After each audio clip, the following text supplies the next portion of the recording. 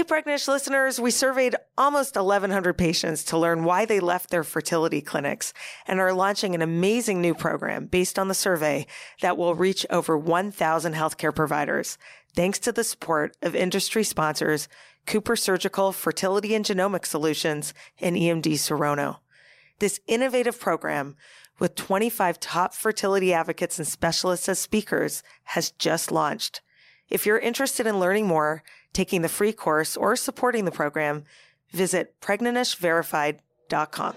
Welcome back to a new season of the Pregnish podcast, where we tell the story of families built against all odds.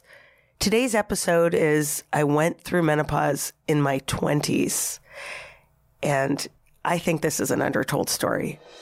Well, we all know growing up a little bit like what menopause means. Right. And I think it's mostly given to us humorously, right? It's related to your parents, your mom, these older women, they're going through the change. You know, if your period signifies your coming of age to be able to have kids, then menopause is that finite statement that you're coming out of that. Today's episode, I went through menopause in my 20s, is an unexpected and undertold story about infertility. When we think of infertility and menopause, we don't generally picture someone who looks like today's guest, Kelly McClay, who is a fit, healthy, and young-looking marathon runner. Kelly didn't think of herself this way either when she was told that her ovaries look like, quote, shriveled raisins. Ugh, we're going to have to hear about that. That's why at just 24 years old, Kelly became one of the 1 in 1,000 women who reach menopause before the age of 30. And for those of you wondering, the average age to start menopause in the U.S. is 51 years old. Premature menopause is defined as a condition in which the ovaries stop working and periods stop completely before the age of 40 to 45. There are other infertility diagnoses like POI, or primary ovarian insufficiency, that can also create menopause in young women. And yet, we don't hear these stories enough, and many think infertility is almost always caused by a woman who just waited too long to start trying. We're sitting down with Kelly to hear about this confusing diagnosis and the events that have since transpired, including launching her passion for marathon running and embracing third-party reproduction. So Kelly, welcome. I'm so glad you're here to the Pregnish podcast. Thank you, Andrea. I'm so excited to be here today to speak on what I think is a really important topic in the fertility world, and especially for women that may be struggling through this early diagnosis. Absolutely. Can you tell us, in your own words, I introduced you, but who are you? Who am I? I'm Kelly. I'm a mom thankfully a mom after a long journey of 2 beautiful children and, a wife. I'm the founder and CEO of Fitness International Travel. We bring runners around the world to run marathons. It is my passion to see and run. And so I reside in Boston with my family and run that business. Amazing. So I know you know how important this topic is. And I just wondered, let's go to the beginning. When did you first know you may have an issue conceiving, or was it completely a surprise when you started trying? I think with maybe many of us, I was blindsided by this. It was the last thing I expected. So no, I wasn't. When I found out, I was unaware that this was a diagnosis that I was going to receive. I knew that something was wrong. I was in my 20s. I was going to bed at 8 p.m. and waking up at 8 a.m. and I was still tired. And I would feel like I had peed the bed. And I was like, this is really strange. And so I went to a few doctors for about a year. And at this time, I now had gained a lot of weight. I was very depressed. I wasn't going out with my friends. And, you're in your 20s. I had just graduated college. Everybody was out, celebrating, having fun. They had their own income, their own apartments. And I would go out and I'd be asleep at the bar in the middle of all this chaos. And so I went to my doctor finally and I said, she kind of said, why are you here? Your symptoms haven't changed. And I said, because this isn't me. I just knew something was wrong. So I sought a second opinion. And this doctor decided to listen. And what I was saying to her felt crazy. But I just said, look, I go to bed at 8. I wake up at 8. I feel like I've peed the bed every night. These symptoms that I was saying felt ridiculous to say. And she said, have you ever had your thyroid checked? And I said, oh, I had that when I was a child, but it went away. I was a little naive to it. She said, that doesn't go away. And at this point, I wasn't in thinking about fertility. I now know how much the thyroid affects fertility. But to me, this was something I dealt with as a child. So she checked my thyroid levels. My metabolism was basically that of a 94-year-old. Oh my gosh. And you were 24. Yes, which would explain why I was going out with my friends and I was falling asleep at the bar and they thought, we don't want to deal with Kelly, going to sleep. And now that I knew that there was something wrong, the doctor offered, please let me know if there's anything else. And so I told her the rest of my symptoms. And what were some of your other symptoms? Oh God, they're not fun. We can have real talk here, but share whatever you want. No, I just, like I said, I feel like I peed the bed. I was depressed. I would be happy. I would be sad. My friends didn't know what to do with me because I have a lot of energy to begin with. And I'm a little crazy, but this was a hot mess, Kelly. I was drinking a little too much and I was sad at 1 minute, or then I'd be mad at you, or then I'd be real happy. And it sounds manic. It was all over the place. I was all over the place. And when you're describing these feelings to a doctor, a medical professional, you just feel like what you're saying is crazy as well. And you can't piece it together. But this doctor did listen. And so she ran this test. I didn't know she was running the test. She ran this test called the FSH. And so I'm out with friends. The Boston Red Sox are in the World Series. I know when we're in New York, but. Well, you're originally from Massachusetts, correct? Yes, I'm from Boston. And so she called and left a message with this FSH results. And I didn't know what it meant. And so my doctor wasn't open. So I went to my gynecologist and I said to her, I got this test. These are the results. Do you remember the number? I was at a 50. Okay. So for those listening, I don't know what within quote unquote normal range is for someone in her early 20s, but it's a heck of a lot lower than that, the FSH level. And so I said, where is someone my age on the scale? And she said, they're not. And that was pretty much when I knew that it was a done deal. That must have been really intense for you. When you say a done deal, what did that mean to you? Well, we all know growing up a little bit like what menopause means, right? And I think it's mostly given to us humorously, right? It's related to your parents, your mom, these older women, they're going through the change. If your period signifies your coming of age to be able to have kids, then menopause is that finite statement that you're coming out of that. And she was very genuine. She didn't know how to break it to me. That moment was very genuine because she said, they're not on the scale. And so I knew at that point that my dreams of having my own children were done. Wow. In your early 20s, I imagine, I mean, I don't know because your personal situation, but at 24, I wasn't thinking of having children, but I certainly wouldn't have wanted the opportunity to be taken away from me. What went through your head at that point? Absolutely not, right? I wasn't thinking that, but all of a sudden I was thrust into this world of this diagnosis. And my friends were not in this at all. Like everybody was out on the pill. They're having sex. They're having fun. They're trying not to get pregnant at all costs. And now all I can think about is trying to hold on to any last flicker of fertility that I had. And I was grasping at it like, when all of a sudden something is not there, you want it more than anything. And this was something I wanted in the future. My mom ran a daycare growing up and was always around kids. I always wanted to be a mom. And so this diagnosis was very finite. And I grappled with it a lot because a lot of women at that time, as I went through the diagnosis, had cancer or were struggling with more. And I had a thyroid condition. So I felt guilt being so sad about what happened because it wasn't a death sentence, right? For me, this is a manageable thing. One thing that we know, and I know you know by now with all your advocacy and awareness, is that it's often called the grief Olympics with infertility.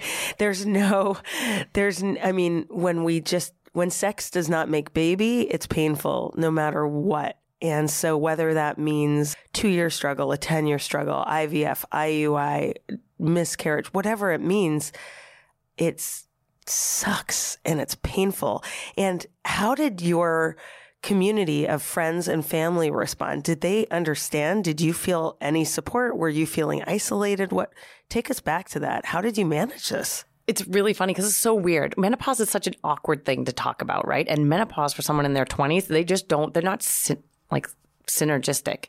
And so a lot of my friends couldn't relate to me, not to their detriment. It's just all of a sudden we weren't going through the same things. That diagnosis thrust me into a world of mammograms and Kegel balls, exercises that I needed to do to build up the elasticity of my vagina. Like everything was going to get dry and fall apart. I had to think about bone loss and bone density. Should I go on hormones at such a young age and risk, increased chances of cancer? Or do I not go on them and risk heart disease? Do I do soy? Do I do all of these things where you're just trying to be in your 20s?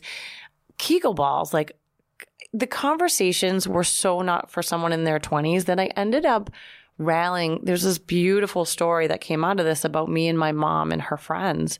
And so I joined their volleyball team. A bunch of these women in their 50s and me in my 20s. And I would invite my now husband to come and watch me play with these women, which I think is hilarious because we were not a spectacle of athleticism. But it was beautiful because they could relate to me. They were all going through menopause.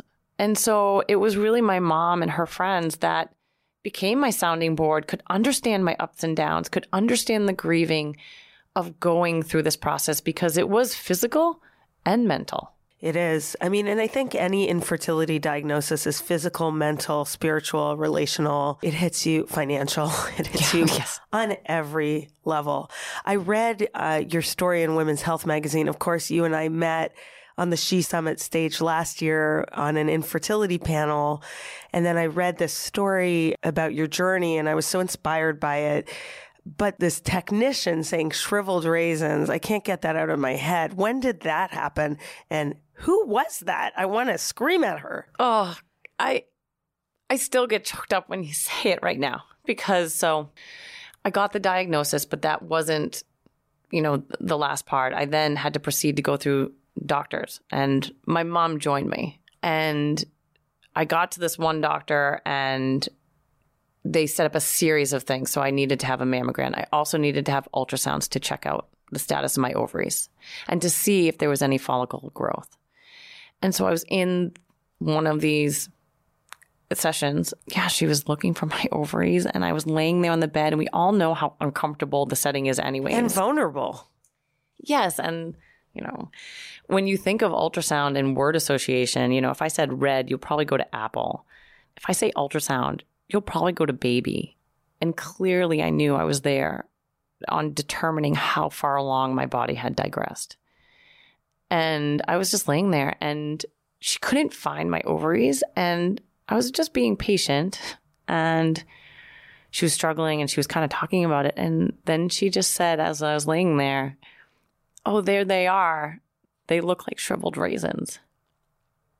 And I think I laughed as an immediate reaction, but tears just were dripping. And you're still emotional. What do you think is coming up when you remember that for you? Well, I think for me, because it just pounded in that I was facing all this older stuff as a 20-year-old and my body had died. So even though it wasn't a death sentence, really a part of me had died. And that kind of confirmed it. And when I came out of that session, I had to meet with this doctor who was horrible as well. I haven't gone back to that facility. I changed. Oh my goodness, thank goodness. Yeah. You should never, ever have to deal with that. And you should say something. So I try to learn from these things. And by sharing them, I try to empower people to just politely say, like, there's a better way. But I came out of that to meet with the doctor. And she looked at me and she said, well, at the end of the day, I can get you pregnant, but it won't be your baby. Oh my goodness, another fail. I wanted out of there so bad. First of all, for you now and for you then, as a 24-year-old, I am so sorry you went through that, because nobody should be treated that way, especially in such a vulnerable position. I was once, when I learned in 2012 that I needed my fibroid removed because it was covering my tubes and ovaries, a doctor said to me, how could you not know this tumor was in you? It's like you have two babies' heads in you. She knew I'd been trying to get pregnant for years. What a terrible visual she gave me. And I never went back to that clinic. It's a horrible visual. But, I think to your point, all of these, and our listeners who have gone through any, not just in reproductive medicine, any healthcare situation where you're vulnerable, you need the person to be as competent as you need him or her to be caring and, frankly, emotionally intelligent, because it's just not okay. And so obviously you never went back, but No. When you left that office, take me back there. Like, what happened next? What did you do?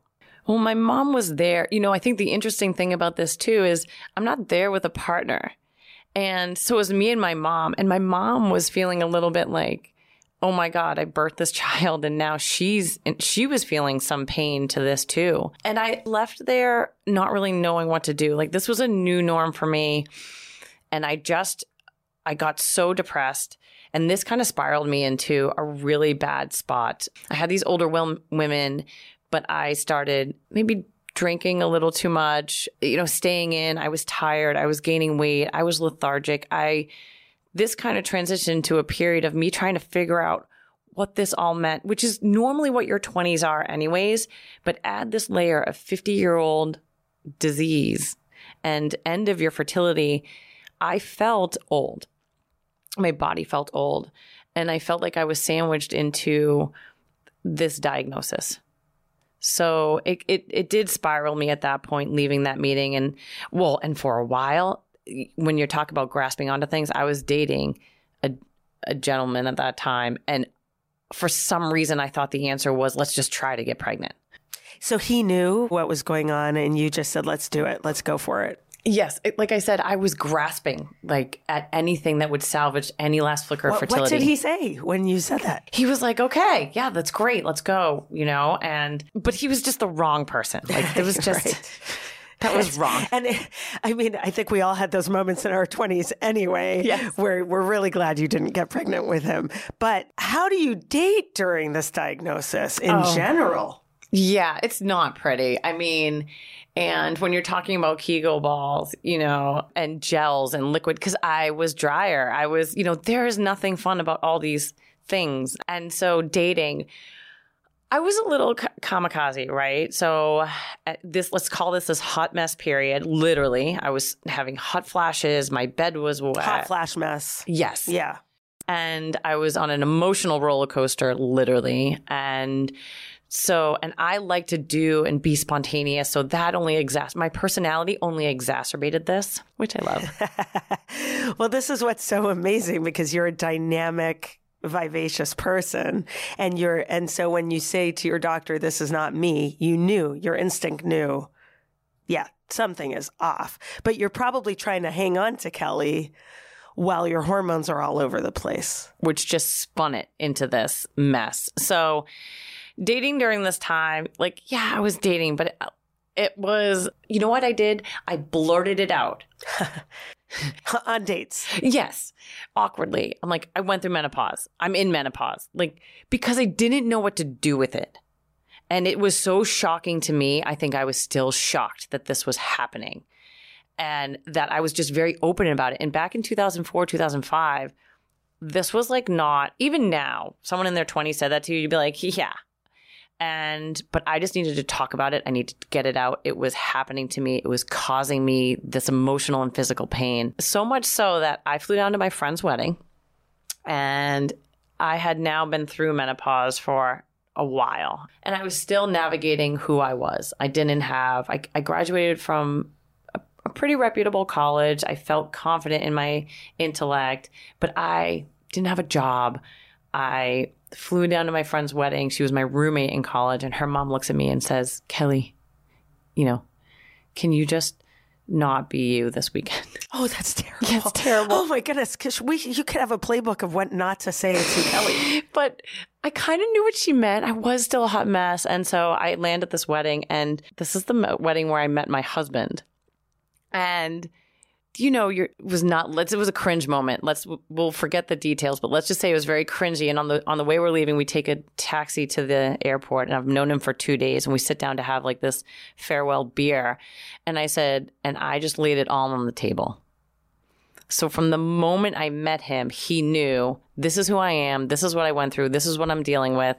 And I can't have my own kids. And I think at first I would say that because it was a shock value, but I knew this is who I was, and I was in my 30s, and people needed to know, and I didn't want to waste time. Like, if you can't deal with like me not having my own kids and a long journey, then you should know first.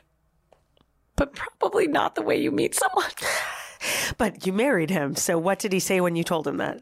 He was so genuine. I think he didn't know what to do, and we're very different. And he's incredible. From that first moment, it didn't really matter. Like, he just really did love me for who I was. And yeah, so we met that weekend. That was in January. We talked on the phone for 8 hours one night, which my friend said, that's a work day. It is. And we decided to give it a try. And he moved from Colorado to Boston. Wow.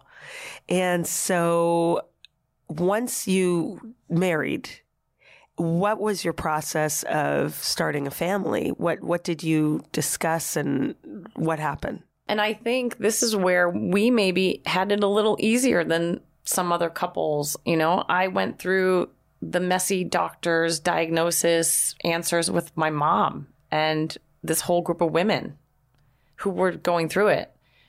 And he knew the weekend he met me. He knew a lot the weekend we met me, but so we kind of knew going into getting married, like, that we had this expectation. And I think that gave us a fair advantage in our marriage and in our relationship. But again, like, it's funny when you go through this, like, we met with a doctor and we sat down and we're like, okay, let's not beat a dead horse. Like, let's just go off all the hormones. Could we get pregnant? And she was like, okay, I understand you guys are in shock. We're like, no, that's not us. Like, and so it was very important. So we left that meeting and be like, she couldn't ebb and flow with us. And so it was important for us, again, to find a team that ebbed and flowed with us. And we embarked, after we were married for a little bit, we got married in 2013, and we decided in 2014 to start going the donor route. Because there's lots of considerations you can take in. Donor egg, adoption, not having kids. And we really wanted to create a family. And so we selected to choose to look for a donor and go down. A donor egg? Donor egg.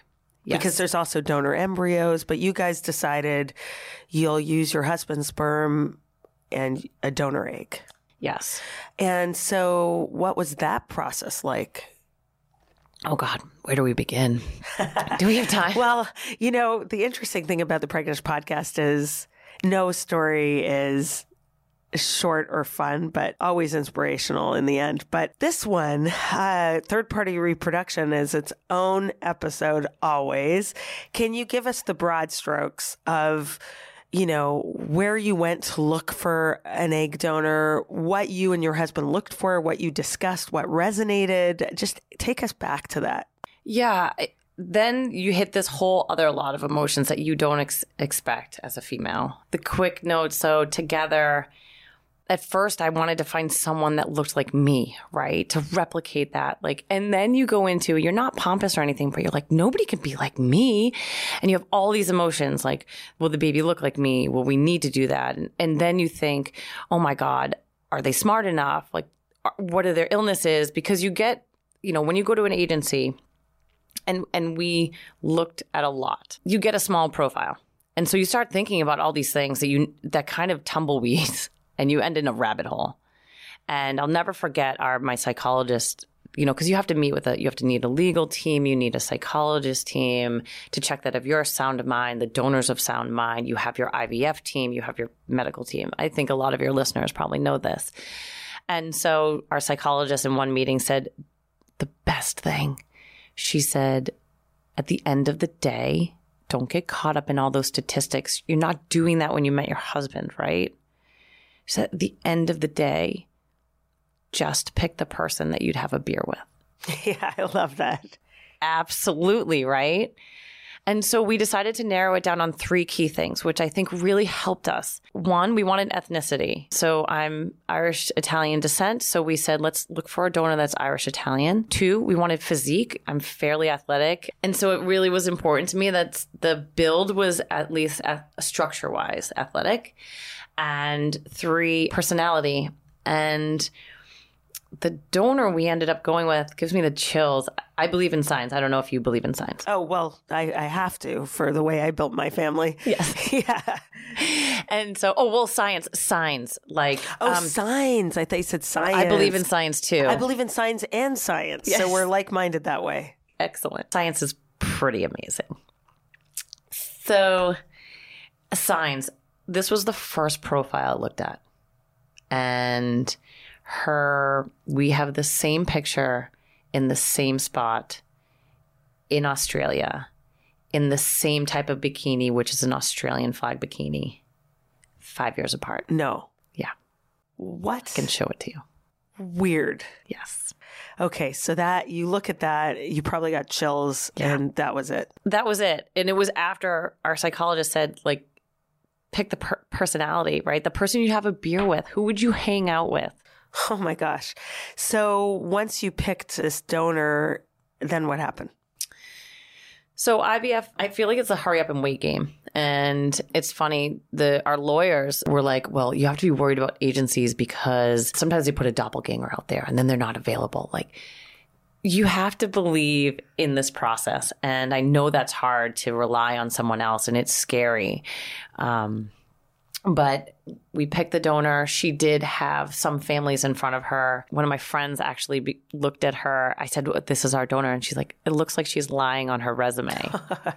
Too good to be true. Exactly. So all of these things. And I said, you know what? I'm just powering through. I saw the signs. And so we start the motions and send in the non-refundable deposit, mostly cash. And we set into motion. And we were paired with her almost 2 years later. Yeah.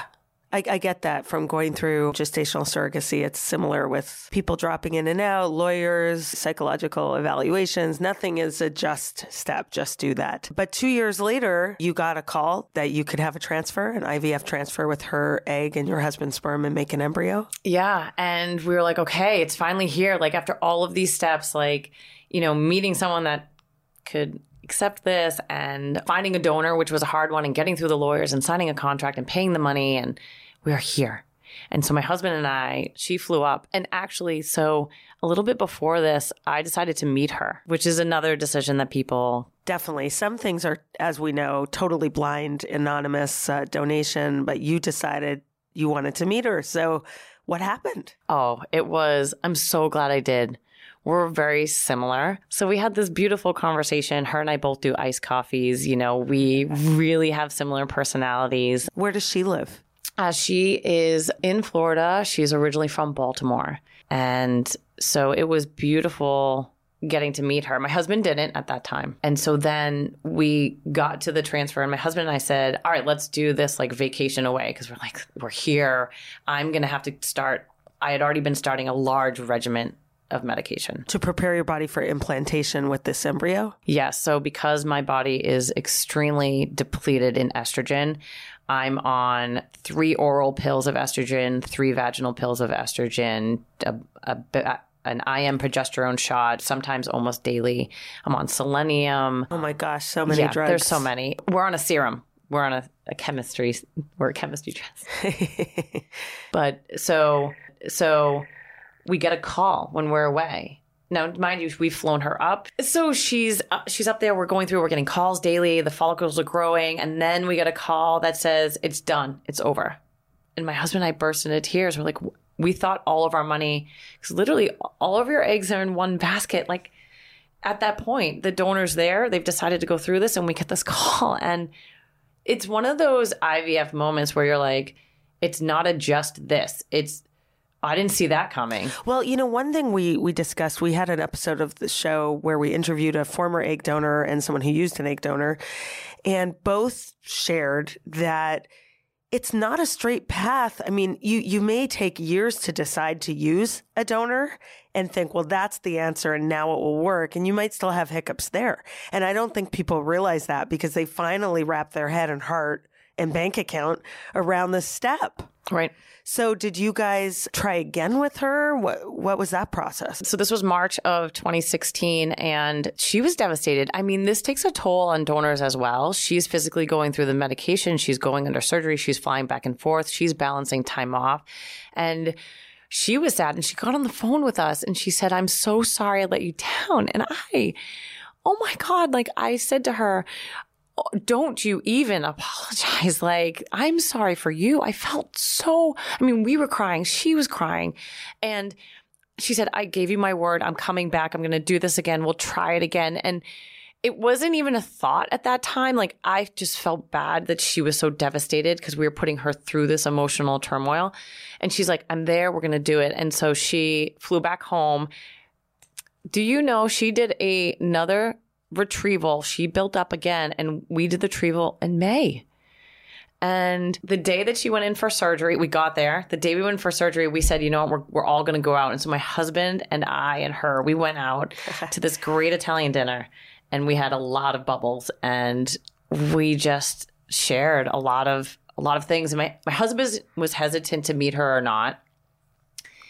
And she told us that sometimes she doesn't get to meet the families. Like she's giving a part of herself, but she doesn't get to meet the families. And we just thought it was really important for her to see like what she was doing, like what unselfishly she was doing for us.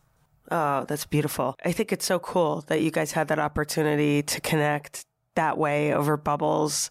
And just, it's a privilege that many people don't have.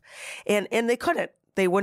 For many reasons, people feel that we've interviewed anyway, they want that distance. Yeah. But if you are open to having that connection, for all involved, it must be so special and meaningful. It was. And it really reassured me in the beauty of all of this. As hard as the needles and the doctors and the admin and the legal tape is, there's something very beautiful about women giving back to women and about the female body. And it was a moment that I will never forget. It was at that retrieval that we were so lucky. We got an incredible retrieval. Mm-hmm. We ended up with 17 day 5 embryos. Oh my gosh. And I think my husband and I were like, oh my God, like we had the yes, finally, like, after thinking it was all over a month prior. And, 5 days after our nice little bubbly night, we did our transfer and I got pregnant. I sent her a necklace kind of after my daughter was born, thanking her for just the shared mutual respect. Amazing. I love that. I know that on this journey, your passion for running was sparked. How did that happen and what inspired you to start running? Yeah, so I get judged a lot because I'm a smaller physique. And so I've run a lot of marathons, as you know, and a lot of people think that my marathons, when we were talking earlier when we started about how people think it's because someone waited too long or they think I went through menopause because I ran too much and I lost my period because I'm a smaller person, or all of these stigmas when you look at someone, right? You just can't do that because I find myself saying a lot, it's not because I run marathons. I always say people in war-torn countries get pregnant every day. Yes. Under much more stress and duress. So it's not because you were running. Thank you. Yes, that's what our psychologist said this too. I love her. You should meet her then. So couldn't relate to anybody. And as much as I love that beautiful pact of menopausal women that I went to see the musical Menopause with in my 20s, I still needed to feel young, and I needed to feel that I was beautiful and youthful and could do challenging things and still had this 20-year-old body. And so my sister and her friends were running a marathon, the Boston Marathon. And I needed a goal, and I couldn't run a mile at that point. I barely got out of bed at that point, just from weight gain and stress and emotional trauma and feeling like a part of me was dead, and I acted like it. And so I sort of latched onto them. I'm not so sure I was invited, but wow, what wonders by them just saying, yes, you can join. And I went out on this first run. I said, let me join. And my sister said, no, you can't, you're not going to be able to keep up. And I said, yes, I can, because I was always athletic. And, thyroid conditions cause weight gain and lethargy and all of these things. So I was in that. And I thought that I was my athletic self. Boy, was she right. They left, and she started running, and I couldn't keep up. But 1 mile turned into 2 miles, and 2 into 10. And I had these long, cold winter runs because the Boston Marathon's in April. And I would just go out, and I think that I just pounded the pavement with all of the pain and the isolation and feeling alone in this diagnosis and not being able to relate to anyone. And it's emotional. So I was emotional anyways. And so I poured everything into that physical feat. How many marathons have you run? 70. 70? Okay. Wow. So I just love that, because I think, again, we talk a lot, anytime we're talking about disease or a diagnosis that's heartbreaking, not everyone's going to turn their pain into purpose. And we don't blame them if they don't. But when we can find something to control when everything feels out of control, it gives us back some power. Is that what it did for you? Absolutely. And it was the only thing that I had that made me feel confident at that time. And it was a big enough goal. Like, I actually thought it was stupid. How could I go from not making 1 mile to finishing the Boston Marathon? And everything was hinging on finishing that distance for me at that time. How would you compare, metaphorically, the length you went to build your family and these marathons? Because I often compare infertility to an endless marathon. And with a marathon, you have a finish line. Right. With infertility, you don't know what that is. But can you compare them in your head? Well, I think that the metaphor is really well situated in this. I often say it was, marathons to motherhood or menopause to motherhood and all the miles in between. And so for me, yes, the ebb and flow of trying to start again or do this distance, it's very fitting. And it just ebbs and flows well with my life and with the journey and with the obstacles and keep on running, keep on trying. Yes. And I know with your most recent pregnancy, and your kids are adorable because I follow you on Instagram. Thank you. But that one, that was a long journey too, a long marathon too. So your second child, was it the same egg donor or a different egg donor? And can you tell us, I know it's a long process, but what happened? I was recently having a conversation. I think it's important to talk about this stuff with a friend who's going through IVF right now, infertility. We were just talking, and I was saying, yeah, I have no problem entering a marathon because I know it's going to be hard, and I know it's going to be long, and I know that I'm going to go through these physical things. And I think with IVF, that's what we're facing as well, right? We know it's going to be long. We know it's going to be hard. We know there's some obstacles. But like you just said, I said to her, but I would never enter a marathon where I don't know the finish line or where the finish line keeps moving. It keeps moving. And I think with IVF and with COVID, this is what we're all facing, a finish line that just feels constantly untangible. But what I will say is that if you just keep running, and that's how I kind of took it. So when I just kept saying, just keep running, just one more mile, just one more step. To get back to your question, we had Scarlett. I got pregnant the first time. And I think we were like, yeah, we conquered the IVF challenge. Right. And I think now I look back and I say, God, we were real naive because this is another, didn't see that coming. And we had 17 embryos that made it to day 5 after Kate donated. And we implanted 2 with Scarlett because we figured 2 was better than none. Because they weren't PGTA tested. No, we didn't. So at that point, another decision, right? And so we had 17 embryos and our doctor said, look, you've spent a lot of money right now. You have 17 embryos. Your donor's 28. There's going to be a good one in there. So, you know, my husband and I look back and say, God, we were so naive. So we had Scarlett. Like we transferred 2. We got pregnant with Scarlett. We thought, okay, this is it. And I had a very short pregnancy with her, preeclampsia, another story, and preemie. She was born 7 weeks early. But yes, so we go to do the transfer for number 2. We decide she's about a year old. We're ready to try again. I'm getting a little bit older. And we go in. Mind you, I actually was supposed to do the transfer in January 26th. It's Australia Day. We know I love Australia.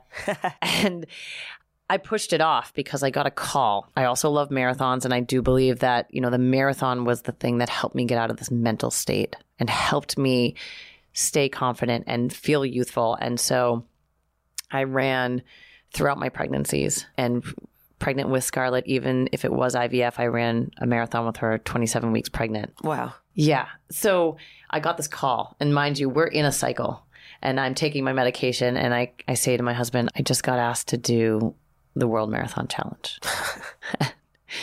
And he said, okay, you gotta go, right? And so the World Marathon Challenge is 7 marathons on 7 continents in 7 days. And I did. I said to my doctor, I said, the psychologist, is this too much stress, you know? And she said, look, women in Africa get pregnant all the time, you know? And I said, okay, well, I got to go. And so I'm in a cycle. I'm taking my meds. I have my meds on the plane, flying around the world, running these marathons. And I come back and I think, oh, no, we're not going to get approved. My body's so depleted. Would you know my numbers were better, right? So anyway, sorry, this gets back to your question on number 2. And so we said, we're feeling really confident. We go in for number 2. We do the transfer 7 days after I get back from this crazy feat, and I get pregnant. And the numbers look great, and I'm getting my levels, and the HCG is tripling, and I put my daughter in a big sister shirt well before she should have been, and we show my parents, and everybody's excited. And the next day I was bleeding. Devastating.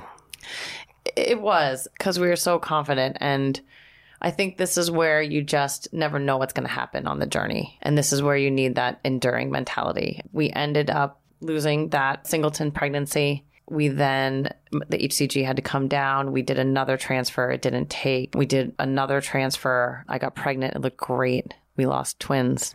And so the long end of it is we went for number 2. I experienced multiple miscarriages, unexplained. Everything looked amazing, but I got pregnant 4 times. We did 7 rounds, and we were down to our last embryos. You have taken a lot of hormones in your life. Way too many. Way too many. Wow. Well, you know, we can't put a neat little bow on any of our stories that are so full of pain. But one thing that I feel, and you mentioned signs before and science, is the blessings that have come through this crazy journey. And when you're in it, you want to slap people when they say, oh, it'll all make sense one day. You know, pain doesn't make sense. Stop saying that. But when you think back to this journey and you see your 2 little kids, what comes up for you? You know, it was a long journey. It was a marathon, right? But how beautiful is the finish line now? And how much did I learn about myself and the strength that becomes, and the community? Look, I would never have seen the world. I never would have started running marathons. I never would have opened my own company, bringing women around the world to run marathons. You and I wouldn't be here talking about these important things that, do I wish I wasn't part of this club? Like, maybe some days, but freaking awesome club of supportive women navigating difficult journeys and finding a way to find the right finish line for them. Kelly, your story of endurance, despite all the pain on the path to parenthood, is so inspiring. And thank you for being on the Pregnish podcast. You embody what this podcast is about, which is building your family against the odds. And when I look at your family photo, and by the way, if you're walking down the street with your beautiful kids, nobody knows the backstory. And I always tell our audience or any listeners, you never know what's happening in the lives of the people you envy, because there's always a story that is unexpected. And in your case, so inspiring. So thank you again for being here. Oh, thank you so much for having me. Thanks again for listening to another episode of the Pregnish podcast. If you're not already subscribed, be sure to subscribe now wherever you listen to podcasts. And hey, if you like it, leave us a review. We are new, we are growing, we have many more great stories to tell. See you next time.